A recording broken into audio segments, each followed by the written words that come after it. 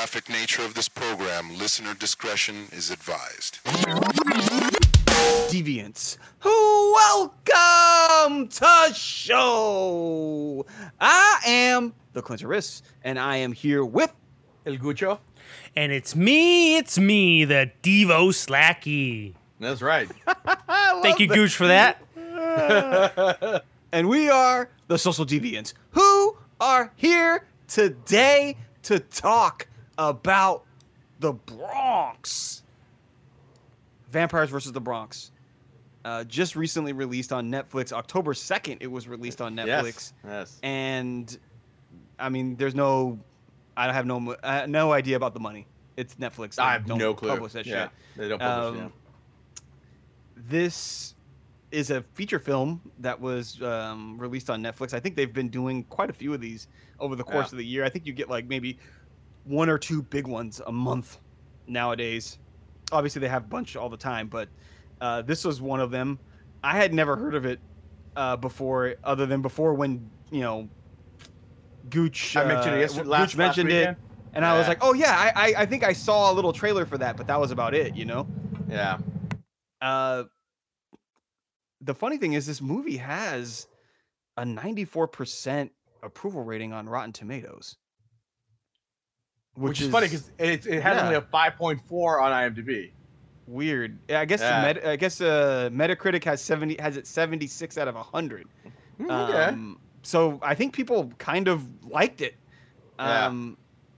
So the reason why this is up, by the way. So we last week, if you guys are following us, the previous episode, we did Killer Clowns from Outer Space, right? Yeah. And so I'm sorry, Devo chose that one. I love that movie. That was fun. So do I. Yeah. I don't know if you guys loved it. Our listeners may not have loved it, but so the whole reason why I chose this one is because that was like 80s, super 80s camp, right? Campy movie. I mean, if you go look up it's like up there with like Critters and the Ghoulies and all that stuff, right? Yeah. So what I wanted to see, since it was my turn to pick, and it's still October, so we're still in Halloween time. I'm gonna go with like 2020 camp, and this is exactly what that is. Yeah. So continue on. I just wanted to give a little anecdote about why we were watching this film. No, I think that's a great one because I think, especially if we're gonna look at it in the context of campy movies, and I think there's all different types of campy movies, right? Yeah. There's everything from Toxic Avenger to whatever you can come up with, right? Yeah, that's but I think not, obviously not horror, but it's a campy movie. Like horror, especially traditional horror, like the Frankensteins and the vampires and werewolves and stuff like that. It is, I don't know what it is, but I guess people that make campy movies are attracted to those characters and those themes and those worlds. And so you see this a lot, and I think there are probably more horror camp movies than any other genre, I would guess. Right. I don't know if you guys agree with that, but maybe just because I think a lot of them are low budget, so they're probably a lot easier to make. Yeah, and I think the thing with campy is it's not meant to be taken seriously, so you don't have to make things so perfectly realistic and spend all this money on special effects as you do when it's a campy movie. Even though I felt like they probably spent some decent money on the special effects in this one, actually. But I found it interesting because when you look at what we consider as a campy movie in, from the 70s and 80s and maybe the 90s, you're going to get these types of movies like Killer Clown where it looks like you're dealing with amateur filmmakers to an extent. And this movie doesn't feel like that at all, actually. I agree. It feels like not only is everything deliberate, but it doesn't feel like anything that's happening that is campy is done because they couldn't do any better. It's actually done on purpose. Yeah. And so it seems more focused and more intentional. It didn't feel cheap. Let's just say no. that. Obviously, if you guys watch this film, like special effects, they're good, but they're not like, dinosaurs or like the vampires are flying. And the way they did it, there's like one scene where like they're floating, right? Dinosaurs, he says. I'm just saying, because like that's what you think. You like Jurassic Park. I'm like, that's like $1 million like in special effects. Here they did it well. I thought the vampire makeup was good. I mean, you look at vampires, see these guys. I'm like, yeah, it's a vampire. You know? Yeah. What else does it look like? So I thought it was good for what it is. I mean, it's PG-13, so it's not like super bloody. No, it wasn't bloody at all. Actually, it wasn't very bloody at all. So, and really, this movie was like, I don't know if you guys thought about this, but it's almost like the vampire version of Goonies and Stranger Things. Yeah, obviously in a I guess you would say a inner city setting rather than whatever those settings were. For me, I felt this was like a modern day version of Monster Squad or The Lost Boys. Yeah. That's what I thought too. I thought it was a modern day version of what would you consider them preteens? I guess they were teenagers still. Early teen version of The Lost Boys. Maybe preteen because there's a point where Miguel is talking to the three girls. And they make a point to show that those girls are 16 and they're the older ones, you know. So they're like maybe the it's like 13 when you're 14. I mean, but I think when you're young, 1 year is a lot. Yeah. You know, remember when we were in high school? If you were a freshman and you saw some girl who was a sophomore, that would be like a big deal, you know. Yeah, but the difference between 15 and 16 is not that much. But if you're like 13 and the girl's 16 or like the other person is 16, that's a huge for sure. There. So I think so. It's like they're either 13 or 14. Probably. I agree. And so like the girls were 16, so the girl was a little bit older. And I think it's this movie is meant to be fun. It's not meant to be serious. It's not meant to be, and it's really, like you said, even though it's PG-13, Gooch, it's really geared towards 13, 14, 15, 16-year-olds. Yeah. You know, I thought it was funny because right in the beginning, obviously, I figured out who it was. They showed it in the credits, and you could see it later on when she was talking to Shea Wiggum. But in the very beginning, when she was doing hair, I was like, "Is that Zoe Saldana?" That's my girl Zoe, baby. Dude. And it was her. My notes here. Yeah, of course it was her. My notes here are Zoe, and then Zoe Ded. Oh yeah, but you knew when you had a movie like this. And she wasn't marketed as being in the movie, and then she appears, which for obvious reasons, I believe she is Dominican, or at least Afro-Caribbean in some way. I'd have to look that up. So you can see why she would want to appear in a movie like this that's has a lot of Black and Afro-Caribbean characters. I think maybe Dominican specifically for at least the main character. You could see why she would want to appear in a movie like this, but with an actress that has that big of a name, you knew there was no way she was going to be in more than one scene of the movie. Yeah, because they probably had her for one day, to be honest. Yeah, and it's probably she's a big name actress. It's probably one of those things where it's like either she she knew the director and like gave the director a favor, or like the production company was like, well, she had like a 3-movie deal. Yeah, and she had to star in like a movie for like only 4 hours or something type thing. Like, you got to do this favor for us. Exactly, type thing. That's what movie stars do. They start. That's why you see some big movies, some big stars in some weird ass films, is because they sign these 3 or 4 movie deals where if they got their movie they want to be in, and then they have to star in like lesser film just so that that the film can do well. So in order for her to get in the Guardians of the Galaxy, she had to do fucking. I'm assuming a future Netflix film. I don't know about that, but I'm assuming that's something like that. Or like I said, she may have known the director and since it's the Bronx. I mean, she says here she's from Queens, right? Yeah. And she's Dominican and Puerto Rican, so she fits right into this demographic. Yep. So I mean, she spoke perfect Spanish. To be honest with you, man, I was like, damn. Because she probably speaks it. Yeah. Because I think the character that they called the Puerto Rican Harry Potter, obviously that character was Puerto Rican, right? Yeah. Which was funny. I had a question for either of you. Can either of you explain what a bodega is? For those that might not know. So I know a bodega. Look, I mean, obviously I don't know in the context of New York culture and Bronx culture, but bodega, for us, if you go to Chile, bodega is it's like a liquor store, or it's like a small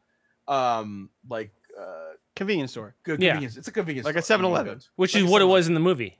Exactly, and that's exactly what a bodega is for us too. But for like in Chile and maybe other South American bodegas, it's more like a liquor store.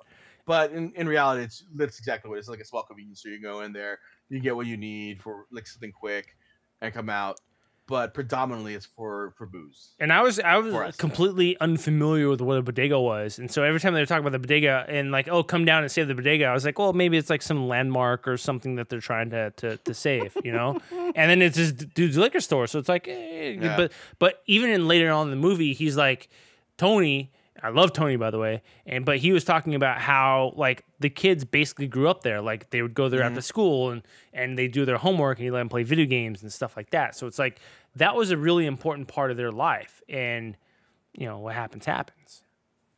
Yeah, I think, I mean, at least according to Wikipedia, bodega is like a small owner-operated convenience store. That's what it says. Obviously, I think it's derived from the Spanish word storeroom or wine cellar. Yeah, well, that's what, just like Gooch said. Bodega means it's like a store, a warehouse. Yeah, I think it's. Yeah. I mean, it basically says here that it was popularized in America, at least in New York City, by Puerto Ricans. The Boricua, and it's one of the things I always noticed because I've been to New York and I've been in a bodega before is it tends to be that they will make you nice sandwiches. Actually, like you can get some nice like cold cut type sandwiches. They can do like a deli as well. Yes, it can be like a deli. I think maybe they would call it a deli in certain situations, but they would also you could also call it a bodega as well. Okay. So, Gooch, a question for you. Yes. Right at the beginning, Little Mayor, that character, his name was Miguel Martinez, I believe. Yes. But they called him Little Mayor. I'm assuming that's because he acted like a little mayor of a city, which is that's a funny, character trait just in and of itself. Yeah. But his mom gave zero fucks about putting him on blast. Oh, dude, that's what a Latina mom does. Well, thank you. They don't give a fuck. They don't care. you have your girls outside, whatever, man. You gotta clean your room. You gotta clean your room. You gotta clean your underwear. You gotta clean your underwear. You gotta listen to your mom, man. I'm surprised. I'm surprised he didn't get like a shoe thrown at him. To be honest, dude. And I had that trope of the mom sticking her torso out of the window and yelling out to the street after the foolish kid to do something that she can't stand. I don't think people do that. I've been to New York and I've walked around the Bronx and Harlem and I never saw anyone do that, obviously. Right. But these movies are caricatures of film history, and so that's one of them, which I was amused by. And the other one that they showed was the fire hydrant, people bathing in the fire, cooling down the fire hydrant. Yeah. I've been to the Bronx. I've been to, Harlem. I've driven around through Queens. I ain't never seen that shit. And in fact, I think it's illegal and you'd probably be arrested if you did it.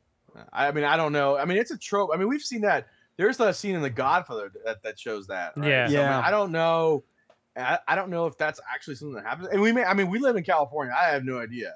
I mean, so we're like, fire hydrants are closed unless you see a fire here. Yeah. And I think the first time I've ever seen that was in Do the Right Thing. Yeah. So if you guys are out there and you guys are on the East Coast and you live in an urban area like New York or, wherever, and it happens, let us know. I mean, we don't know. So please let us into the info with that. So I have a note here. And before we even get into the movie, Jaden Michael, the character that plays Miguel, I don't know if you thought this at all. Probably didn't even come across your minds. But when I looked at this kid and I saw him for the first time and I heard his voice, I thought to myself, that is our live action Miles Morales. Ooh. Oh, I didn't think that. He fits the mold. He's half Latino. He's half black. He's young, smart kid, and you give him some web shooters. You got Miles Morales right there. I think. How old is that kid? I don't think he has a Wikipedia page. He didn't have a Wikipedia page. He could be. I'd like to know how old he is, but I think you give him. It's Hollywood. Years. I think you're right. Because I think he could physically at least look like that. I don't think as far as acting skill, I think he has a lot of work to do, but Fucking. I mean, the way he looks, obviously, sure. Spider-Man don't need a whole lot of acting skill there. According to this, they had Tobey Maguire. I don't know how old this guy is, right? According to IMDb, this fool was 5'10" already. What? Yeah. No. I mean, that can't be right. That cannot, because unless he was like bent down and hunched. I mean, he may have been. Those girls were a lot taller than this dude. Oh, for sure. But maybe he's had a growth since they filmed it. I mean, or this is lying. It might be like the whole thing where like you were saying that Andre the Giant was over 7 feet, but in reality he was like, he was close to it type thing. So, but I don't know. It says 5'10". Yeah, but that's WWF billing, right? Like he's fucking 10 feet, 9,000 pound Andre the Giant. So. But in the movie, he was definitely not 5'10", unless that girl at 16 was like 6'3", which is a possibility. I'm not saying it's not. She didn't look like that. I mean, like he was 5'5", 5'6". I agree. He looked pretty short, dude.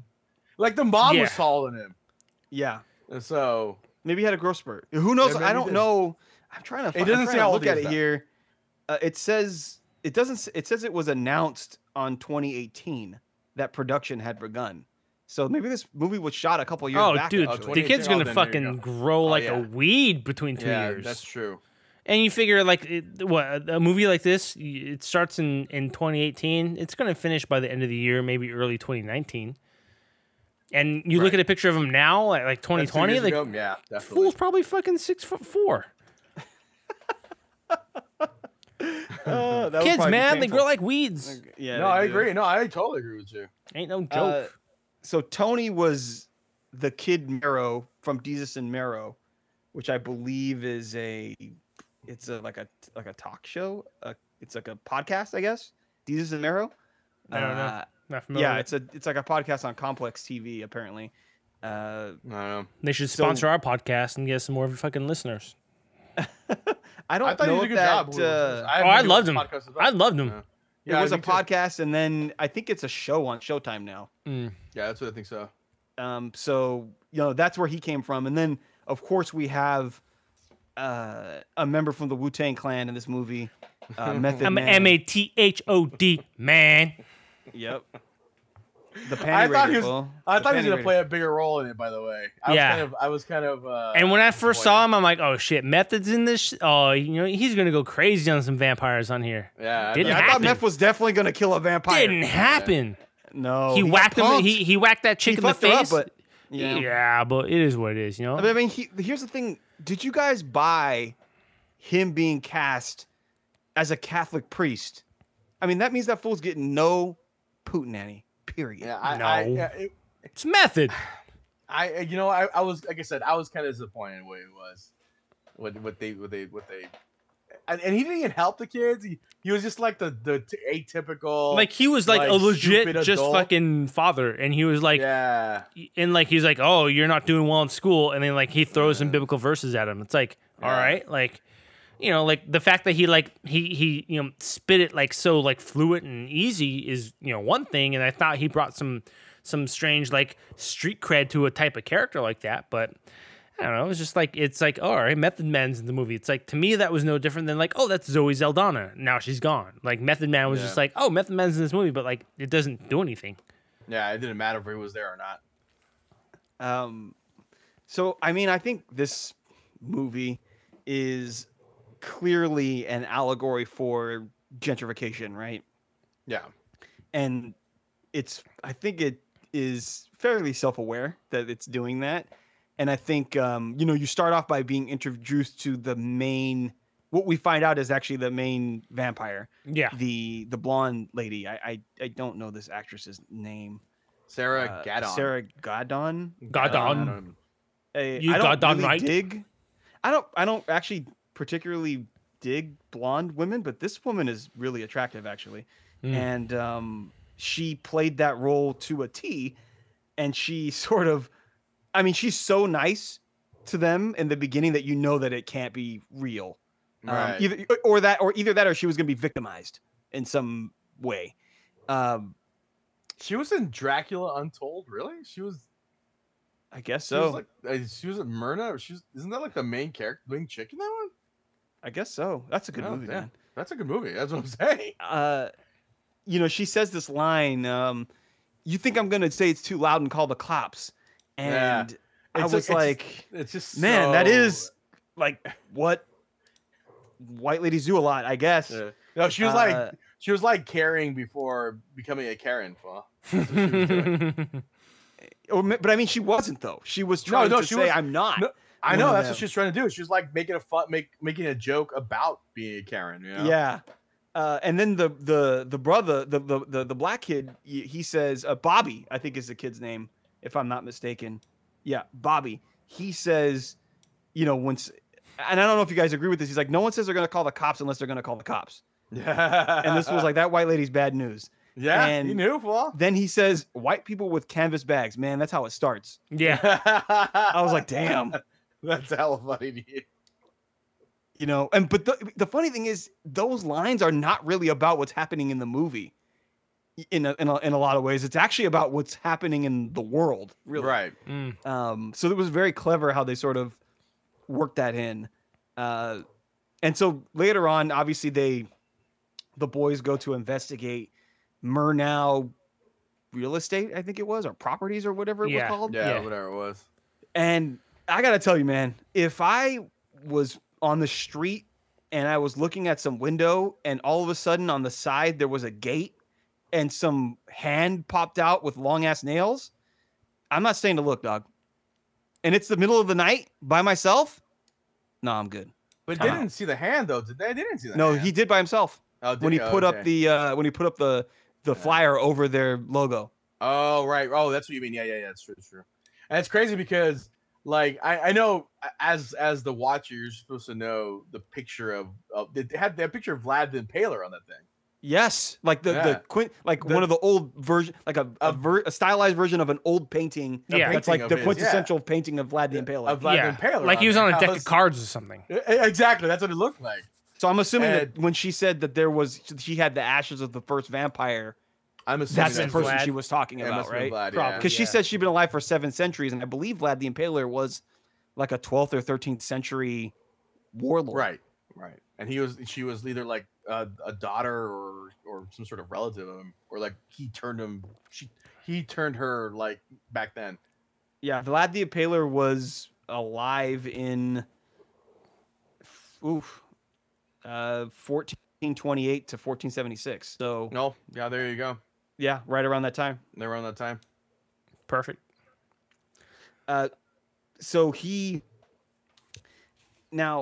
when he's running away from that, he bumps into like the big guy from this group of 4 small time gangsters.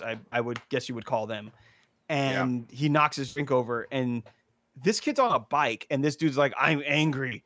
Big guy mad. And he starts running after him. Like, I'm sorry, dog. Like, I've been mad at people before. Dude. Maybe not mad enough to chase after someone, but you're not going to really chase someone down who's on a bicycle. I have the same exact fucking note here. There's no way that big boy could keep up with Miguel on a bike. I'm surprised.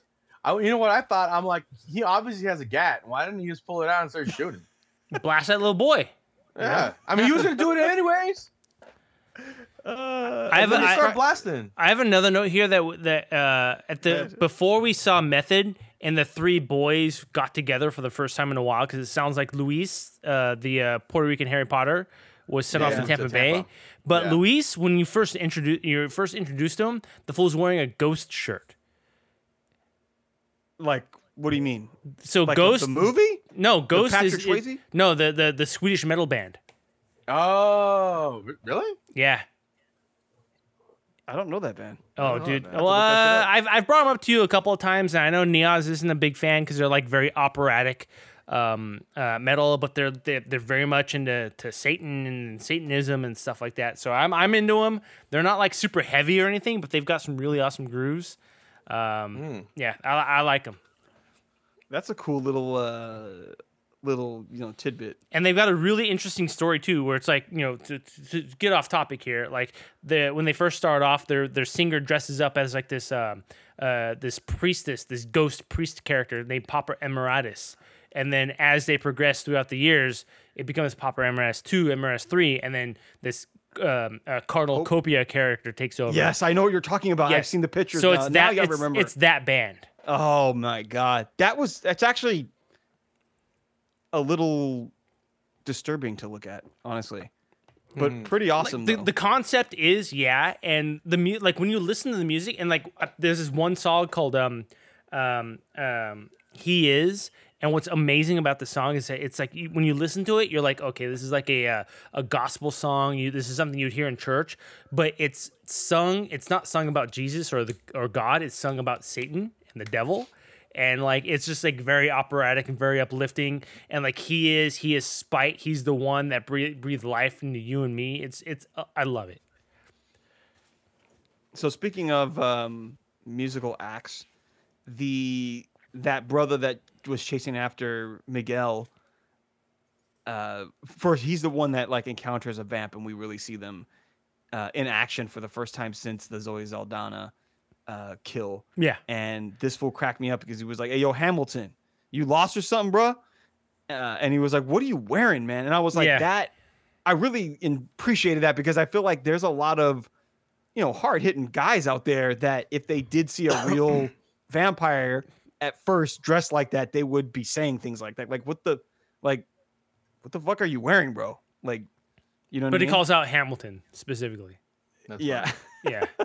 So I just looked up the Luis Acosta, which is the guy's character's name, and I looked up T-shirt, and so I guess I don't know if this is photoshopped or not, but they show a screenshot at the end when they're having like their celebratory block party. Yeah, this fool is wearing a Slayer shirt in this picture, and I didn't notice that in the movie. I didn't notice that either, but that little kid must love metal. I guess he loves metal. He's wearing a Slayer shirt. Slayer, like, Ghost.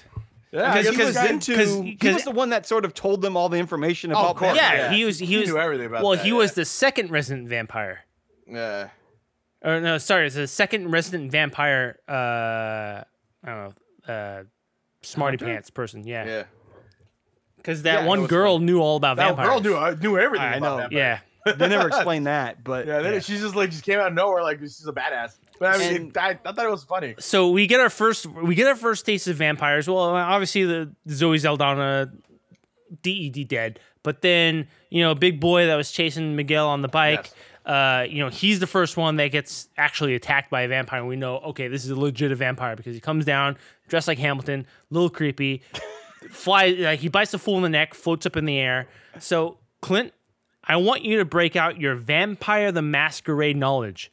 What clan are these vampires? Ooh, that's just a good question, dog. Whoo, Ventrue. Like, Ventrue? You guys know more about this than I do. So. Okay, because like I they were real estate moguls. They were blue bloods. They were white with fucking blonde hair, like most Ventrue are. Okay, so I'll do the research because when I was trying to look up a little bit, and I remember like Brujah. They weren't Brujah. They weren't fucking Simici. They weren't fucking. I forgot what one of the other ones. Oh, they weren't Nosferatu. They weren't Gangrel. No. So the one that I thought they would have been were Giovanni. They could be. They could be Giovanni or Ventrue. Like that's accurate. It was one of those two. Yeah, for sure. I think. I like it. Okay, continue on. I'm glad that you brought that up because I wanted to talk about this at some point. And since you brought this up, let's just do this now. Fucking White Wolf, baby. Yeah, let's do this. So as you guys know, you guys have seen vampire movies just as much as I have, I'm going to assume. Yes. And every vampire movie or show or book or iteration of a vampire, essentially, whether it's a video game or something like that too, they have something different that is like makes these vampires unique to this particular world, right? Right. And obviously, later on we see that she sort of throws the ashes of the progenitor vampire on somebody and then bites them, and that would be the method by which these vampires would turn someone. And you've seen other ones where like as long as a vampire bites the person but the person doesn't die from blood loss, then they will turn. If the person, or one where they have to completely drain the body, exsanguinate the body, and then give them a drop of vampire blood back into their body to populate their bloodstream. There's like burying them. I think maybe True Blood used the burying thing. There's all kinds of shit out there. I was just curious. Obviously, these ones, there's some where you would have, they're not susceptible to silver. They can go out in the sun, even some of them, and shit like that. Obviously, these ones, they couldn't go out in the sun. They pretty much had every single potential weakness that vampires are traditionally known to have. These ones had it. And it really actually, I think, made them pretty weak, to be honest. I mean, they got taken out by a bunch of little fucking kids. And I was just curious, are these the weakest vampires you've ever seen in a, like, if you took these vampires and matched them up against vampires for some other thing, are these the weakest? And if they are the weakest, who would you consider the strongest?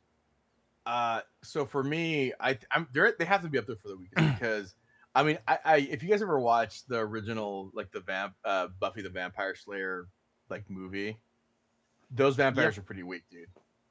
I mean, the head vampire was fine, whatever, but like his minions, I mean, dude, I understand that it was supposed to be campy and funny and stuff like that, but I mean, you have Buffy. I mean, obviously she's like a vampire, so she can fight against them hand to hand, I guess.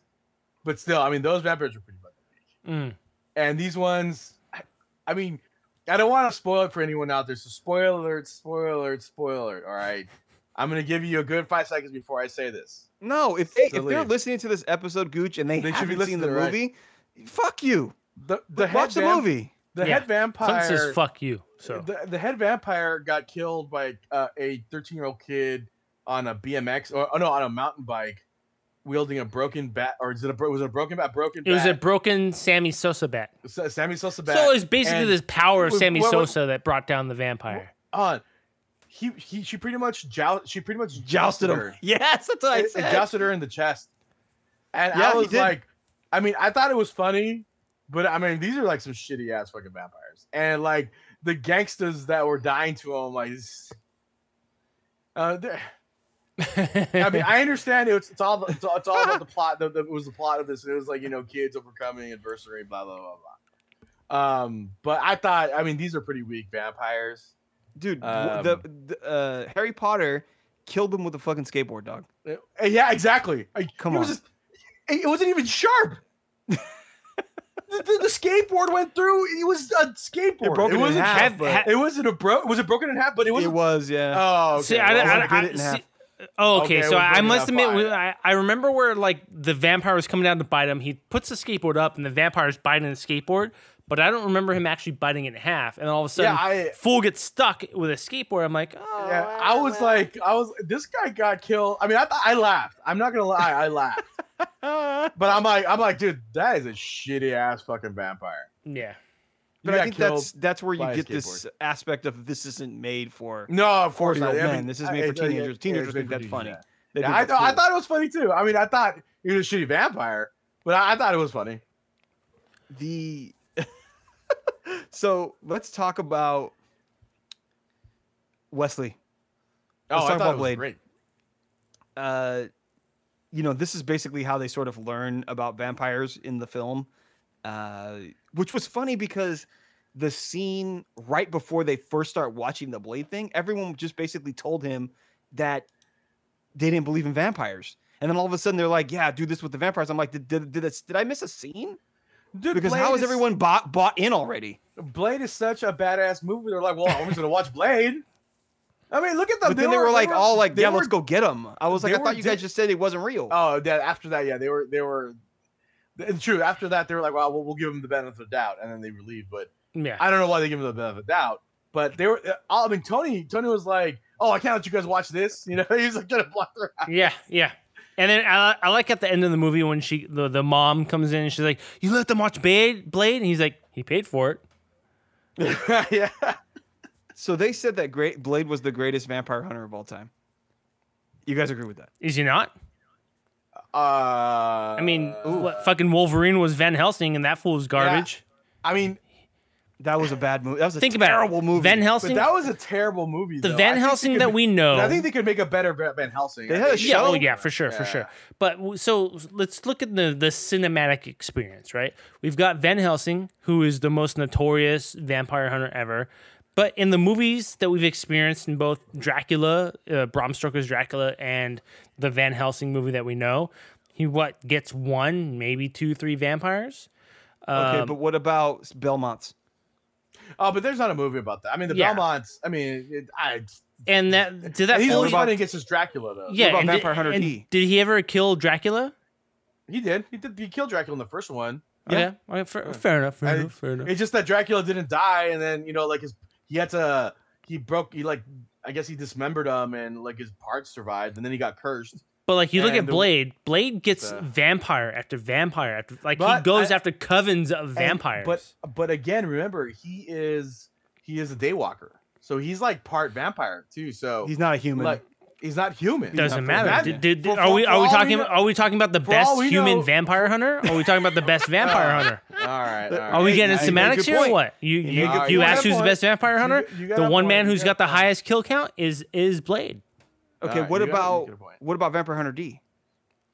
I haven't seen too much of that. I don't know like what his record is. I don't know how he is. I know Simon Belmont is supposed to be like this fucking the Fred Astaire of vampire hunting, right? But like, well, in this point, what about the guys from the Lost Boys? I mean, those kids, they killed a lot of vampires. I mean, they were shitty vampires. Dude, the Frog Brothers, they killed no more vampires in that movie than in this movie.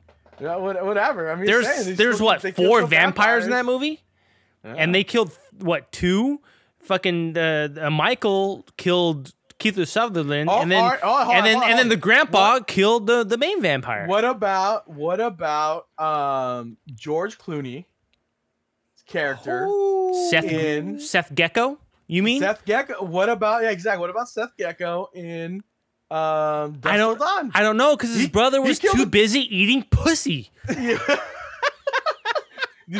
killed like a whole nest of fucking vampires. Again, a much better vampire hunter than Vampire D maybe. He had a jackhammer that had a stake at the end of it, and it was just jackhammering away at So Seth Gecko in Dusk Till Dawn versus Blade, who has had 3 movies? 3. 3? Yeah. So that's 3 major vampires, and I think Dracula Reborn was in one of those movies. Yeah, that guy was like Drake. Drake, yeah, that was a good. So he's had 3 major vampires who have had their own covens. And he's had to wipe out the covens, wipe out the main vampires. By the way, his own mother got turned into a vampire, if you remember. These little shits, and he had to wipe out Triple H and Parker Posey, by the way. Parker Posey. These little bastards. And I have a note here. One thing that would have been nice is you got Tony, you got Zoe Saldana, you got members. So they make it shown that members of the community are being bought out by this company. And then the vampires are taking over these places so they can build their own vampire community. It would have been nice at the very end when they have that standoff where it's that one chick versus all the community. If she's like, I need backup, and rather than trying to turn one of the boys into a vampire, if she calls in Zoe Saldana, she calls in Tony, she calls in all the people from the community, and all of a sudden now you got to fight your own friends, your own family that are vampires, and are you willing to drive a stake through their heart? That would have been a much better ending for me. But again, Devo dropping them bars, dropping that fire. But again, now that you bring up fucking Seth Gecko, I think we have kind of fucking even with Blade and Seth Gecko. Yeah. But I will say, I think Blade had more to do, and he had a longer span, and he had a much longer career fighting vampires versus Seth Gecko, who went to Mexico for one night and had to fight his way out of a fucking Mexican bar. Yeah. No, I agree with you. I mean, I had to bring it up. I think Simon Belmont. I'm voting for Simon Belmont, but the problem is that Blade would probably kill Simon Belmont if they went head to head. Technology and shit. So they go there. So let's get back to the story here. So Miguel Lil Mayor is very unhappy about the vampirification of the Bronx. and they're buying up all this real estate. Yep. Try to make a vampire coven, and they go to investigate to try to get some dirt so they can take it to, I don't know who the hell they're going to take it to, because if these kids are watching anything about Blade, about vampires, including Blade, the vampires are in with the law enforcement, right? And the government, what I mean? Yeah. So you ain't got no place to go, but they do. And I got to say, number one, if I walk into a shop or a store and they're like, and I ask for the manager and they're like, yeah, well, let's go get them. But wait real quick here. Let's fucking roll down these metal fucking shields of the windows before this dude walks out. Nah, I ain't got to see him. I got to go. I'll just call later. But when you're a 13-year-old kid, like, you're not going to have that same wherewithal, right? Like they were like, oh, like they think they're the shit, right? And all of a sudden they're like, yeah, the boss wants to see you. And then all of a sudden it's like, it's like your access to the outside world, anybody that can see anything bad happening to you is now being cut off. And they already think that it's a vampire, so like that's scary enough. But like you think about it, they're being cut off from the outside world. So any hope to survive is now shut off. And then even when they get in the office, like I forgot what the guy's name is, like Frank Salvatore or something like that, right? Some fucking WAP name. They're like, dude, how did you feel about his performance as one of your, actually not quote unquote one of my former peoples. He was not a Scotsman, but yeah, he was fine. It was what it was. His name was Frank Polidori. Frankie Polidori, hey Frankie D. But the actor's name is Shea Wingham. Wiggum, yeah. Hey, yo, Frankie D, get these vampires out of here, bro.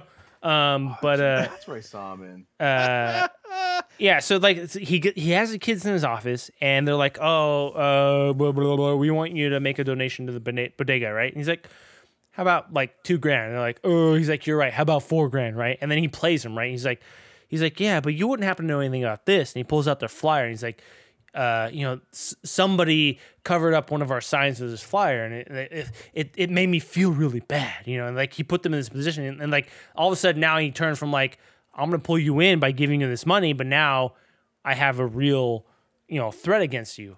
And I think that is like, you got these kids who are already scared that they're being cut off from the outside world because these shades are being drawn down, and now they're in this room all by themselves with this bad guy who's pulling them then in with trust. And they let their guard down, and all of a sudden he pulls out his quote unquote trump card, and it was a very intense situation for me. And at the same time, you've got a homeboy, I forgot what his name was. He's eyeballing that bag because he knows there's something in that bag that he wants to steal, and that's going to help them in their quest against the vampires. Lucky for them, I forgot what happens, but somebody. Oh, it's the commander, as it were. Yeah. She busts in. She's like, "Oh, you're such good boys." Blah blah. And like, what's interesting is like, I didn't pick up on it then, but when she comes in, the guy like Frank Papadoro is like, "Oh yeah, we have a meeting. Yeah, these boys. We're just talking with these boys." And then like she has her nod of approval for those boys, and then he kind of calms down a little bit. Oh, dude, yeah. I downloaded the image. I've got this slideshow of like scenes from the movie, and fucking Latino Harry Potter is wearing a Slayer shirt. There you go. Yeah, I got the picture. I did it, but I didn't even know. Sorry, I went off tangent there.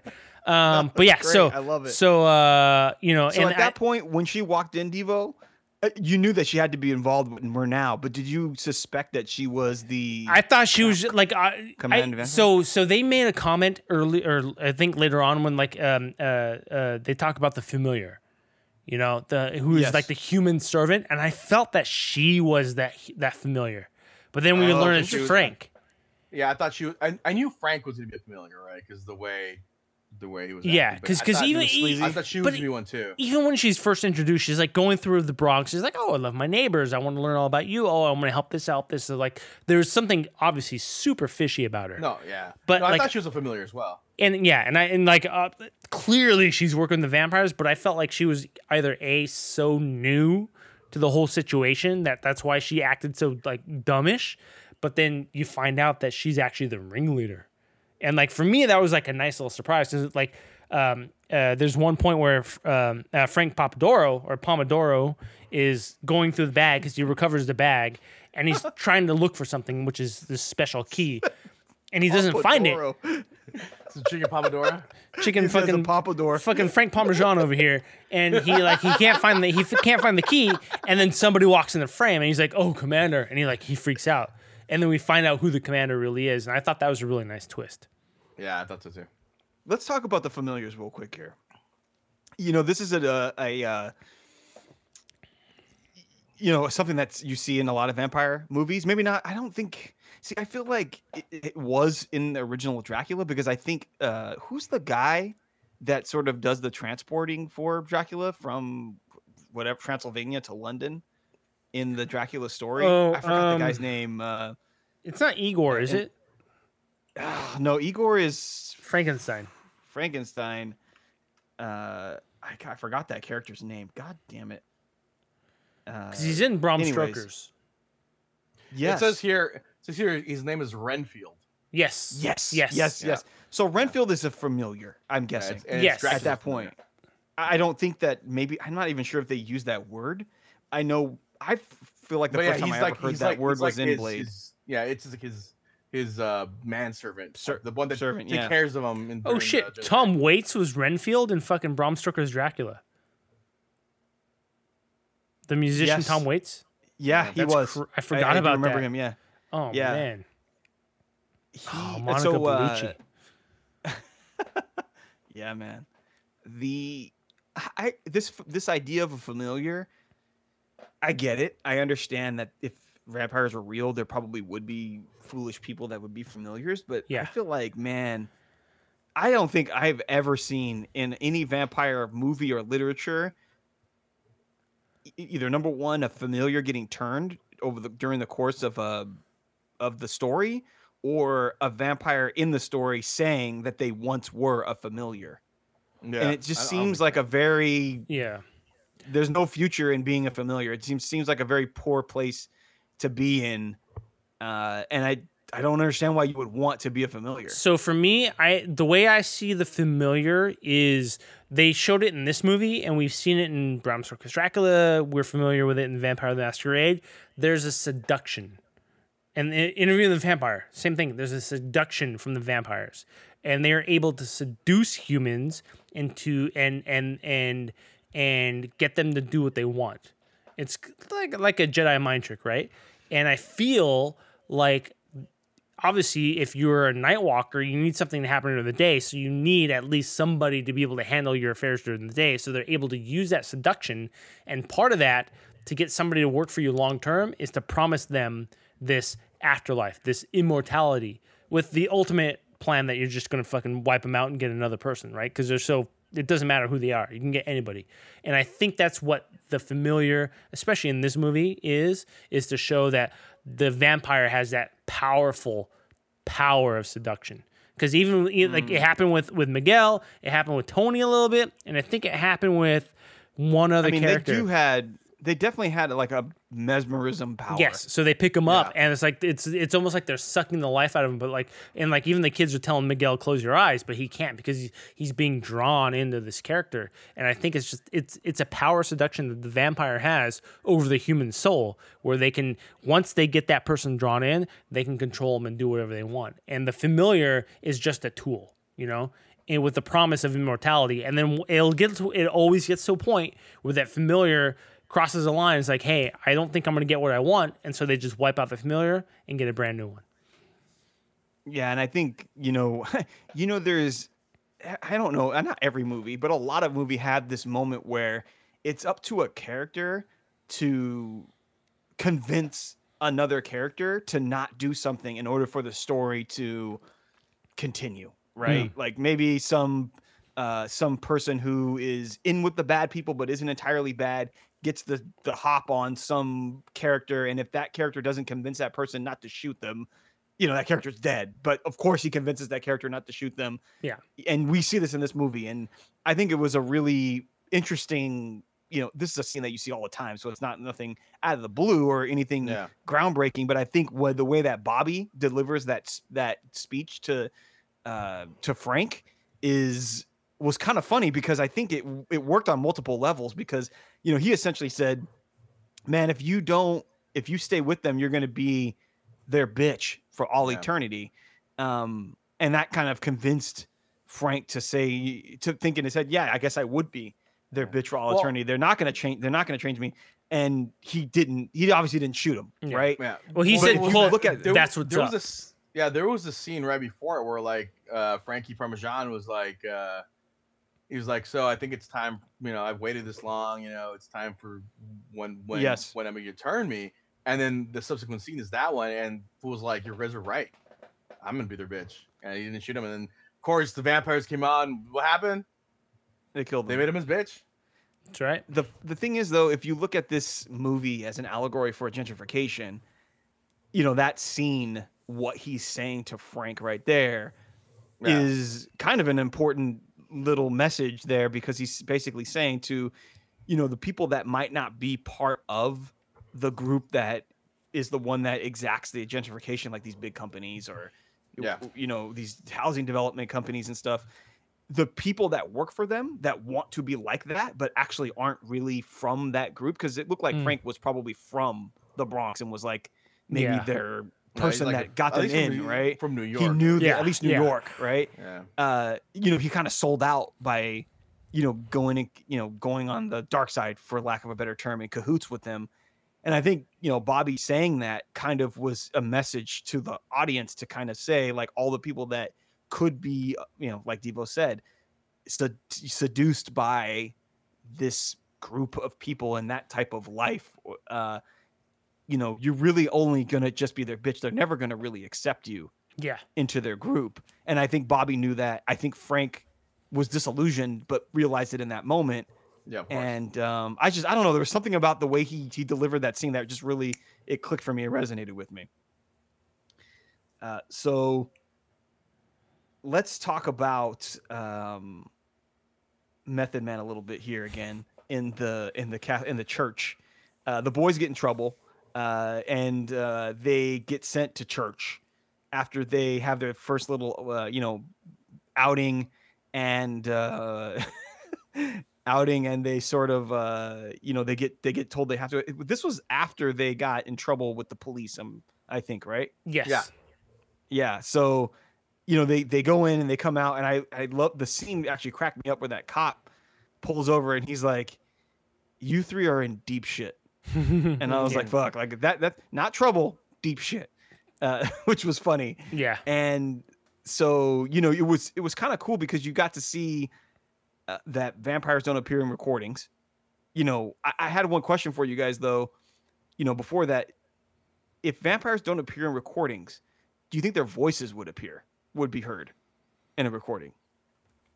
I want to say yes, because I think it's something about their image that you don't see, but like even when Bobby was like, oh, he sold the hummus to that chick, and then he bent down and he's like, he was going to go to the bag and he saw that the hummus was floating all by itself. Yeah, that was dope.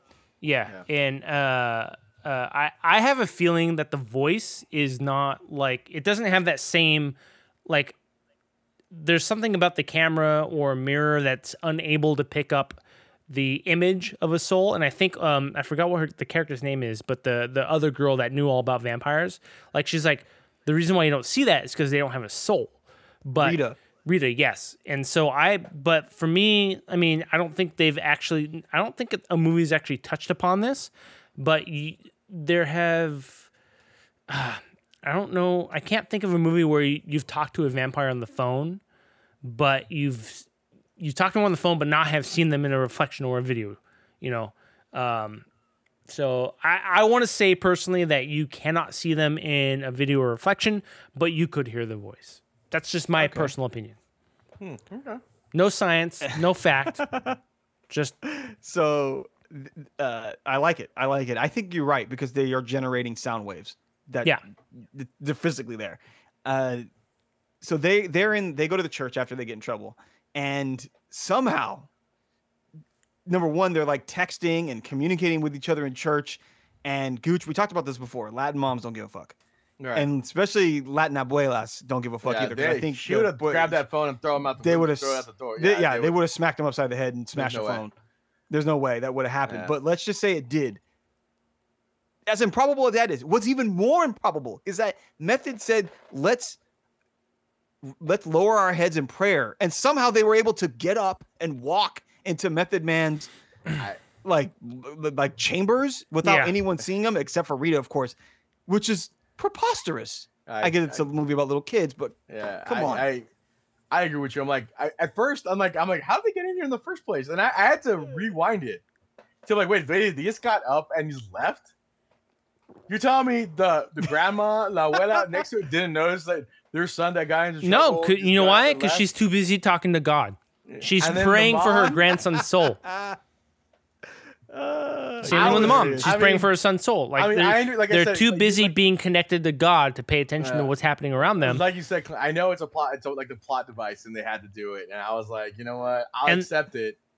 And the METHOD man is just talking about how he's gonna, take a wire hanger, put it on a stove, burner, and then go stick it over the ass. He cracked me up though, because when he walked in, you're like, oh, he's gonna see them, and he obviously doesn't see them, and he's like, damn, the shit stole my Sprite. Yeah, that was great. So I like how the fool had 2 liters of Sprite with 24 Dunkin' Donuts. You gotta get the munchies in, dog. But why you gotta get those munchies, Clint? Hey, a man of God don't do that, does he? It's a lonely life. Life. There's only one. If you can't have a real lady, you gotta have that Mary Jane. A man of God, right. A man of God don't do that, but an METHOD man does. So after they do this, they finally, they get out and, they get the thing, and the vampires are chasing them, and they get to and they finally get to the house, and they have this scene where the vampires can't go in unless they're invited, essentially. That's how Tony got killed, because he welcomes everyone that comes to his bodega. She came in, she killed them, unfortunately. And they can't. I don't know about you guys, but the scene, this is like a huge plot hole that I didn't understand what the hell happened. But the mom saw it, and she's like, "What the hell's going on here?" And then she saw that there's vampires. Didn't freak out very much, which may be a symptom of the fact that she's from the Bronx and people wouldn't freak out, maybe like, people in some other area would. But she's like, in the morning, we're out of the Bronx. It's just not worth it. And I'm like, you're going to wait till the morning? Lady, vampires. Okay, let's just say vampires are real. Lady, you ain't going to just move and they're just going to leave you alone. I don't think it really works that way. No. But let's just say that was the case. And that was her plan. This fool woke up the next morning, dipped out with his friends, and just walked around all day getting shit. And his mom's not wondering where the hell he is, given the fact that vampires are real. Yeah. She's not out in the streets looking for him. And the next time we see her, it's night that same day, and she shows up with a bunch of people from the community, and they're ready to fight vampires. No, not only that, and in that scene where they got up, they had an A-Team type, montage type scene where they're da da da da, gathering. Da da da. Let's build our weapons. We're gonna sharpen our knives. And the grandma from the Harry Potter guy, she turns around. The guy sneaks up, steals the garlic, goes back down, and not garlic. He stole that garlic adobo. The garlic adobo. Exactly, and the grandma's like, "What just happened?" And where's my garlic adobo? Where's my garlic? I was gonna pack it in my bag. You're telling me that mom would not have called abuela and told her? It doesn't make no sense. And they're supposed to be religious, so they would have thought that that's Diablo, right? First of all, they would have gone. They would have wiped the whole door with the candles, with You're Virgin right. Mary and the Guadalupe thing on it, yeah, and stuff, and hung garlic, thrown holy water. Pray to Jesus. They had crosses everywhere, dude. Come on, they're like Puerto Rican, Dominican grandmas and moms. And they're like, you're right, Gooch. That was a missed opportunity. Yeah, we're gonna delete it. We're just gonna bounce that apartment should have been the most safe place in the entire city. But I wanted to ask they you also guys, did mention that that chick couldn't enter the apartment because she wasn't invited. But the next scene, Frank Parmigiano was like, we bought the complex, so now you can go in. So I wanted to ask, is that actually like a vampire trope, or like you just buy the building and it's yours, so the people like you can circumvent the circumvent I don't know. I think that was introduced to this. Because I never even heard of that in all the vampire movies we watched. I've never heard that. But I've heard of that before. But apparently, a piece of paper. Like you have to sign on a. There's like a bunch of. There's like some vampire stories where you have to sign a contract. So like there's like this magic of a contract where once you sign the contract, you're the owner, and that means if you're the owner of the house, then you don't need to be invited because you own the house. Yeah. So like the owner of the building, never seen that was a way to circumvent it. It probably has been another vampire movie. So like the owner of the building like sold it, and like all the tenants all of a sudden are hers, or like all the rooms are hers. Yeah, and now they're all gonna become vampires. It doesn't make any sense. I thought I'm like where I was like that's kind of ridiculous. I'm like, okay, whatever. And all the things like, come on, really? That's the way they're gonna get the people that they just happen to buy the building. I know it. Anyway, it's a fun thing. It just doesn't matter. So, yeah. Okay, that was fun. This might not be so fun, but I really want to know what you guys have to say about this because I just find it so fascinating. Right before they have this scene where they put holy water in a water balloon, which I don't think I'd ever actually seen before, which was pretty clever and kind of cool because they were. What kids. do you mean? That's what kids would do. I think they did. They did that in Monster Squad, right? Dusk Till Dawn. I don't remember. It wasn't water balloons. They like filled condoms full of holy water. Fair enough. I think they did it in Monster Squad as well, and I think they want to. I want to say in I don't think I saw fucking that. Lost Boys they filled up water guns. Yeah, holy water. Okay, so either way, this whole thing where the water boils, I don't. Yeah, know I if agree. I've never seen that. That I haven't. I've never seen. And then let me get this straight: it boils, but it explodes on his hand, and yet he doesn't get burnt. I don't know, but nevertheless, I don't know, dude. So the kid has this. He tells Rita that he has this heartfelt message for his mom. Basic stuff, right? I love you. I'm sorry for not cleaning my room and shit like that. I was just curious if you guys got into a situation when you were his age, and you had an opportunity to give someone a message to give to your mom, and you thought that after giving that message, you might die. What would you guys have said? For me, during that time point in my life, it would have been a message to Cindy Crawford, like how much I loved her and how much that she meant to me, and I'm sorry I never got a chance to meet her. So, but you want to live with her on the House of Style? Yeah. That's such a good answer, Devo. I really. I had never thought about it. I mean, I lived a normal life. I can't say that I was ever hunted by vampires. Although that does sound pretty cool when we were little kids. Although I have like an aversion towards kids solving anything in films or in TV. Like that's why I can't watch that anymore. I hate. Why? Because they're stupid in real life, and kids they wouldn't are be able to solve stupid in anything. real life. Yeah, exactly. Just kidding, man. And I actually really fucking smart, dude. I hate. They only solve the shit that matters to them, which is usually dude. That's why, like, shit, you guys have always asked me like, why don't you watch? I'm sure it's a great show, and I haven't watched it, so I can't say that it's bad or not. But that's the reason why I don't watch Stranger Things. Because I have this aversion of watching kids like say. I was shocked at this one, by the way. I didn't think there was gonna be kids in this thing. I was pleasantly surprised. It was funny. Okay, fine. Yeah. But for me, I mean, it's preposterous. It's preposterous. No, if you like, if you like this, you'll like Stranger Things, Gooch. I understand that. I understand that because it's fun, man. Like it's really fun and funny. And Stranger Things isn't just about kids, and kids aren't the ones that like actually save the day or anything. Well, I understand that, but it just I have this thing where it's like. I mean, I was a 13-year-old kid. I mean, the last thing I would know would be doing saving lives and killing vampires. I mean, it was absolutely preposterous. This kid was on a bike and he jousted the vampire in the chest. And at least, Gooch, when I saw that, Gooch, I knew that was gonna fucking. You were just gonna be like, "This is preposterous." I knew you were gonna think that. The first thing I would have probably done, like if I was like a 13-year-old kid and I saw that white chick on the road, I thought she was hot, I'd probably hit on her and be turned into a vampire right there and then. I'd probably be happy. So that scene, suck me dry, baby. Suck me dry. That's what I'd probably tell her. So we get to that scene where the community standing up to whatever her name was, or Vivian. And then all of a sudden it's like, oh, Miguel's like, and like people are trying to attack her, but she's like, taking everybody out. And then all of a sudden Miguel's like, Vivian, and he's on his bike and he's got the bat and he's riding towards it and he runs into her. That scene when he runs into her, Vivian does this thing where she grabs him, kind of lifts him up in the air and drops him. I'm like, dude, that looks just like a rock bottom. Like that when that fool came in at her and she's like, boom, I was like, rock bottom, rock bottom, rock she bottom. Did a wrestling moment. But then it turned out that Sammy Sosa won in the end. Yeah. Yes. So love conquers all. Did you? Okay, so when they, leading up to that scene, they go into the lair, right? And these vampires were hanging upside down. Maybe they did that in Lost Boys. I don't remember. No, I don't remember seeing vampires ever hang like bats like that before sleeping. So my notes, I talked about how this was like a mix between Monster Squad and Lost Boys.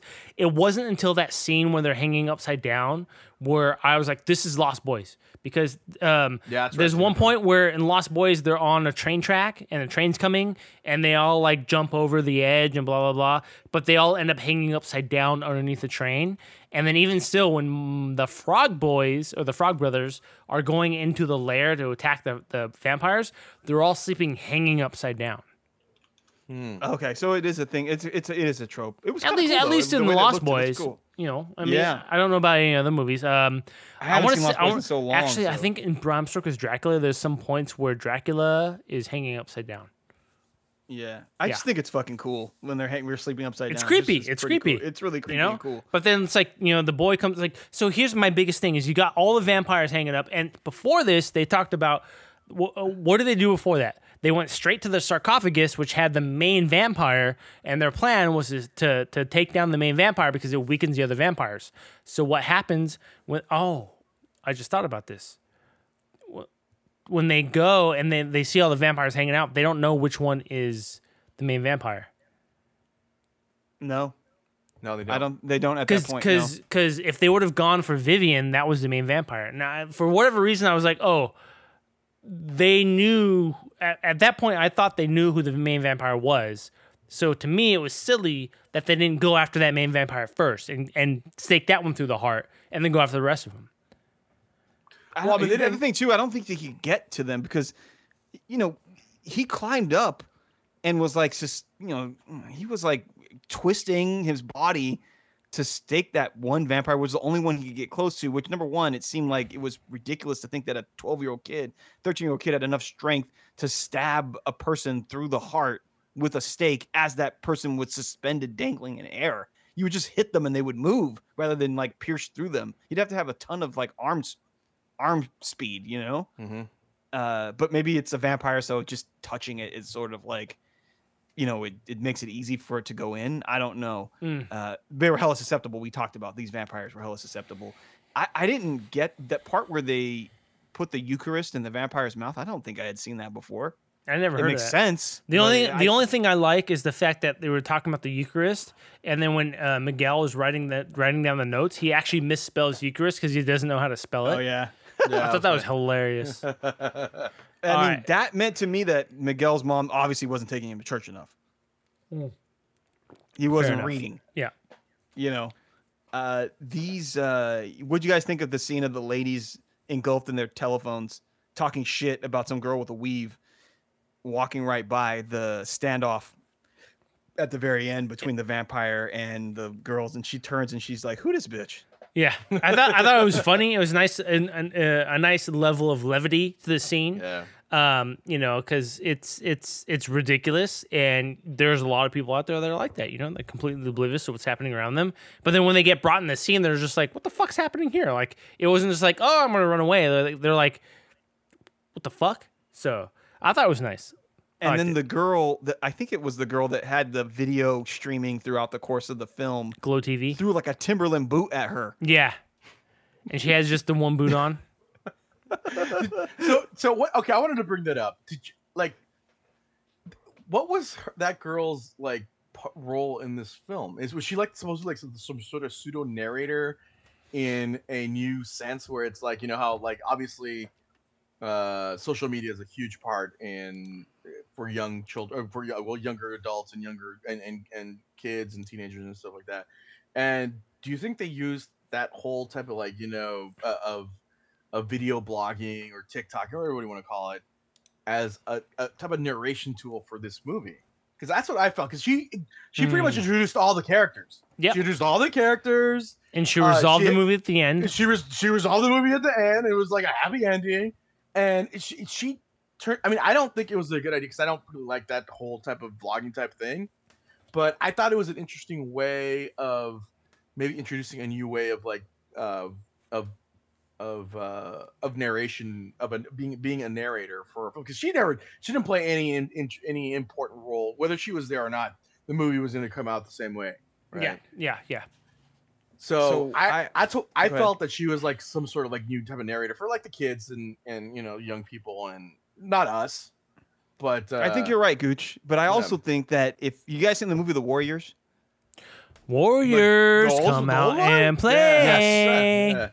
Okay, so in that movie, the Warriors are stranded after like a big gang fight, and they have to go from the Bronx and travel to Brooklyn, where they're from. And in the course of that movie, it's interspersed with this woman talking on the radio. Yes. About what's happening with the Warriors. And I felt like, I don't know if they ripped it off or they were inspired by, or it's just a film trope to do that type of thing. Now that you mention that, I like but that. Yeah. It's basically the same exact plot device. Yeah. But with a new like a modern twist. 2020 twist. Yes. I like that. You're right. You know, I don't doubt it. You're probably right. It's probably a bit of both. Yeah. It's probably a bit of both. Yeah. All right. So we got this movie. Yep. Should we do our scores? So we got to do Kim Coppola. Oh, you know, I didn't even think of that. I forgot because I did have a good time watching this film. But man, I'm gonna have to go with Method Man, dude. I don't think he did a good job in this film, even with the short part. Like he was supposed to be like this kind of hard-boiled like priest type character. I understand that, but like I don't know if it was the script or the way he was utilized. I mean, I thought he could do it because like I've never heard of any of those any of those actors. I mean, it could have been like Gloria from Glow TV. It could have got to her because I thought she was annoying. But she plays a TikToker, Instagrammer thing perfectly. So, I mean, like, because for me she's annoying, but other people she might not. I think she was annoying TikToker, and if that's what she was supposed to be, she played it perfectly. And I'm gonna drop some fucking blasphemous fire right now. But I'm gonna go Method Man because I hated it. I gotta agree with Lucho. You know, like as much as I love Meth, like this role was just like you see Method Man. So here's the problem: you're introduced to Zoe Saldana. You know she's a badass. She plays badass characters in other movies and stuff. She gets taken out by a vampire super early. Maybe she had to owe somebody. It is what it is, right? You see Meth. He comes in. He's like, you know, you gotta walk the path. Don't walk the path with wicked. Blah, blah. Like he's dropping scripture. You're like, oh, I had to know. I was like, you know what? Method is gonna fuck up some vampires tonight, right? And then as the movie progresses, he's not a real big part of the story. He's used more as a set piece, and even still. Like he was phoning it in too. He was so phoning it in. I don't know, but he was like Method Man's not known for his acting chops, but he's usually put in positions where it's like, all right, that's what like if I want to see Method Man, like that's what he's gonna do, right? And this was like he's a father. He's a religious man. Like it was completely out of context for who I think Method Man is, but I don't apparently know him. And he didn't have a whole lot of lines. Like he did the whole like the shit stole my Sprite. Like that was like hilarious, but that was really it. You know, he whacks a chick in the head with the cross, and then she burns, and that's it. Like he was like it for me. Maybe not. It might not have been more of a bad acting as much as it was a poor use of Method Man. What do you think? Who's your? Okay, so I completely disagree. Okay. I think, but I have to admit I'm not going to be able to be objective because Wu-Tang Clan is like my favorite rap group of all time. Okay, yeah. But hip hop group of all time. And I love Method Man. But I love Method Man. I feel like I love the Wu-Tang Clan too, and I love Method Man too. Acted poorly in this movie because he delivered the lines fine. Thought he did what I thought with what he was given. I thought he did okay, and the line, like you said, the Sprite line was hilarious. And I thought, like, when he was looking around at them when he noticed they weren't there, it was kind of funny. So I thought he did what I think he was miscast. I don't think that he's a believable. Well, give us who you think it is, because we may agree with you. I think it's more of a casting and a bad writing thing with Method Man. Okay, I mean, I think he could have done a little bit more with it, but tell us who you think it is, because we may agree. And with you. I think you're right. I think you're right. If they would have made him kill some vampires, we wouldn't even be talking about this. No, of course. So it's like more the script than more the plot than him. I actually think the main character is Jaden Michael. Miguel. And I feel bad because I think he's likable. I think his character's likable, and I think that, like you said, when you said about the Spider-Man thing, I think he really could do that in a couple years. But I just can't. There are just so many times where I saw scenes where people were delivering like cardboard-ish performances and some really stale lines, and I feel like everyone did it. All the kids, it's hard. They're kids, right? They're not going to do it right every time. I just feel like he did it so often that it was sort of noticeable, but I don't feel like it was so noticeable that I couldn't enjoy the movie because I could.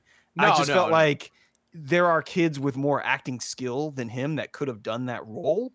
And so that's why I have to pick him. But I feel bad about that because I think this kid has a bright future if he wants to keep acting. But I just think, like I said before, I think he needs to up his acting chops just a little bit. But that's I feel really bad though. I thought too. But like I always give kids a little bit of leeway with it. Just because I would like to too, but what am I supposed to do? Not pick him because I think he's a kid? I think since I guess you watch him, he's obviously the biggest part of the movie, and I don't think it was as bad. It was that bad to where it's like, oh my god. Oh my god. Method Man stood out for me. Like he really did. Even from the very first time he showed up, he stood out. I'm like, God, come on, Method Man. Yeah, I'm sad. Again, it may have been bad writing for him. It might have been bad casting. But even with Zoe Saldana's little part she was in, I think she did a great fucking job. Even with the 10 lines that she had, and Method Man didn't have any more. True. So good point. Damn. So Clifford Smith. Yeah. So let's go to our scores here. Method Man. I hate you, Method Man. But whoa, I know I love you, Method Man. Don't go that far. Don't go that far. No, I love you, Method Man, but you were terrible in this film. I love you, but I hate you. Yeah. All right. Method Man, Kim Coppola. Damn. Oh, it has to be. You should not. You guys outruled me, so it happens all the time. No, I understand, but dude, seriously. So our scores. So what? Wait, what? So what did I give? What did I give? Killer Clowns. It was like a 5.5, right? Well, 5.5. Let's see here. Let me double check now. They got all these fucking scores. We've got the pay. We've got the. I got the fucking the shits here. You gave it a 6. A 6. Jesus. I like that film. That is fucking Shakespearean to you. You know what? I'm gonna give this thing the same score. It was fun. God. I'd watch it again. I'd watch the Killer Clowns again. Although I actually might watch this one with my niece, because a little bit later on, we should get a little bit older. I'd watch this with my niece or with a family member. No problem. I thought it was a good watch. Yeah. Funny. And for being a vampire film, it was relatively good. Well, for what it is. And I agree. It followed the vampire tropes that you want almost to a T. The a little bit too much, and the stake in the heart. The fucking blah blah blah. But it also introduced some other things that we haven't seen before. Again, like we've talked about, how this is a very good homage to some past horror vampire stories with different twists. But I liked most of the cast. The kids I thought were really well acted, represented. The vampires I thought were vampires as you want. I gave it a 7. Wow, damn, well, man, I feel bad now, but I gotta be honest. Bad. I mean, Gooch gave Killer Clowns from fucking Outer Space a 6, so I can't feel too bad. But we hated on Method Man, Clint. So maybe it's gonna even out. Hate us, Clint. So I thought the movie was entertaining, but I feel like there were so many opportunities for them to do something that would make me laugh out loud, and I just really didn't as much as I thought that I was going to. It was more just cute and fun and sort of what you expect. And I feel like if I was 12 or 13, 14 years old, I would love this fucking movie. I agree. But as it stands, I'm damn near a 40-year-old man, and so it just seems it's almost too quaint, too kiddie in a sense for me. And I loved seeing Method Man, but he was miscast. And I think the main, like I mentioned before, I think the main actor was probably had the worst, put through the worst performance of anyone. And it's kind of bad because I think he does really good in some parts, and then other parts it's like, man, that was really fucking wooden. And obviously it was fun to see Zoe Saldana, but I think I wanted to give it a 5, but I don't know. It's an average movie, but I think it's a little slightly lower than average. Dude, so I'm going 4.5. Give it, man. Give 4.5. That's fine. Oof. So there you have it. Vampires versus the Bronx. If it's a fun night out, a fun popcorn movie, like people say. It's on Netflix. If you've got it, it doesn't hurt to watch it. You can watch it with your preteen or something. Yeah, I think that's the way to go, Gooch. If you watch it with a young person who's old enough to be able to handle this and not get nightmares, but young enough that they can appreciate it, I think that's where you're gonna have the most fun. Blood's on the minimum, so this is like the cut. I think they see shit and then that's it. So no tits. It's a fun movie to watch with with like a family horror night or something like that. So there you have it. Yeah. Vampires versus the Bronx. All right. So, who's picking next week? Oh, who's been? Yeah, that's right. Who's picking? Okay, all right. That would be me, fellas. And this is Halloween. This is like October 30th. Yes, we're gonna be recording this October 30th. So I don't know if it'll come out before Halloween, but nope, doesn't matter. We'll be recording it before Halloween. We'll be live on Twitch. We'll be live on Twitch. I think this is gonna be a really good one. I don't know if you guys have seen this one, but if you guys haven't seen it, you guys are in for a real fucking treat because this movie is fucking awesome. The Invisible Man. Which one? Which one? The new one or yes? With Kevin Bacon? I haven't seen No, that's there's one that came out this year. Oh. Oops. The Hollow Man's good too. The one from 2019. Moss, directed by Lee Wannell, who did the Saw movies. Okay. Oh, really? Okay. Yeah. Invisible Man. There it is. Is this one of the Warner Brothers or the Paramount movie? Universal? Movie? Okay. Yeah, it was supposed to be a reboot until Tom Cruise ruined it by that shitty ass mummy movie. That was such a terrible mummy movie. Terrible movie. Gosh. I'll never watch it. Aldous Hodges in this. This fucking movie is good. Okay. All right. There it is. Invisible Man. Okay. Next week. I want to see this now. We'll do it. So until then, Deviants. See you guys later. See you later. See you later.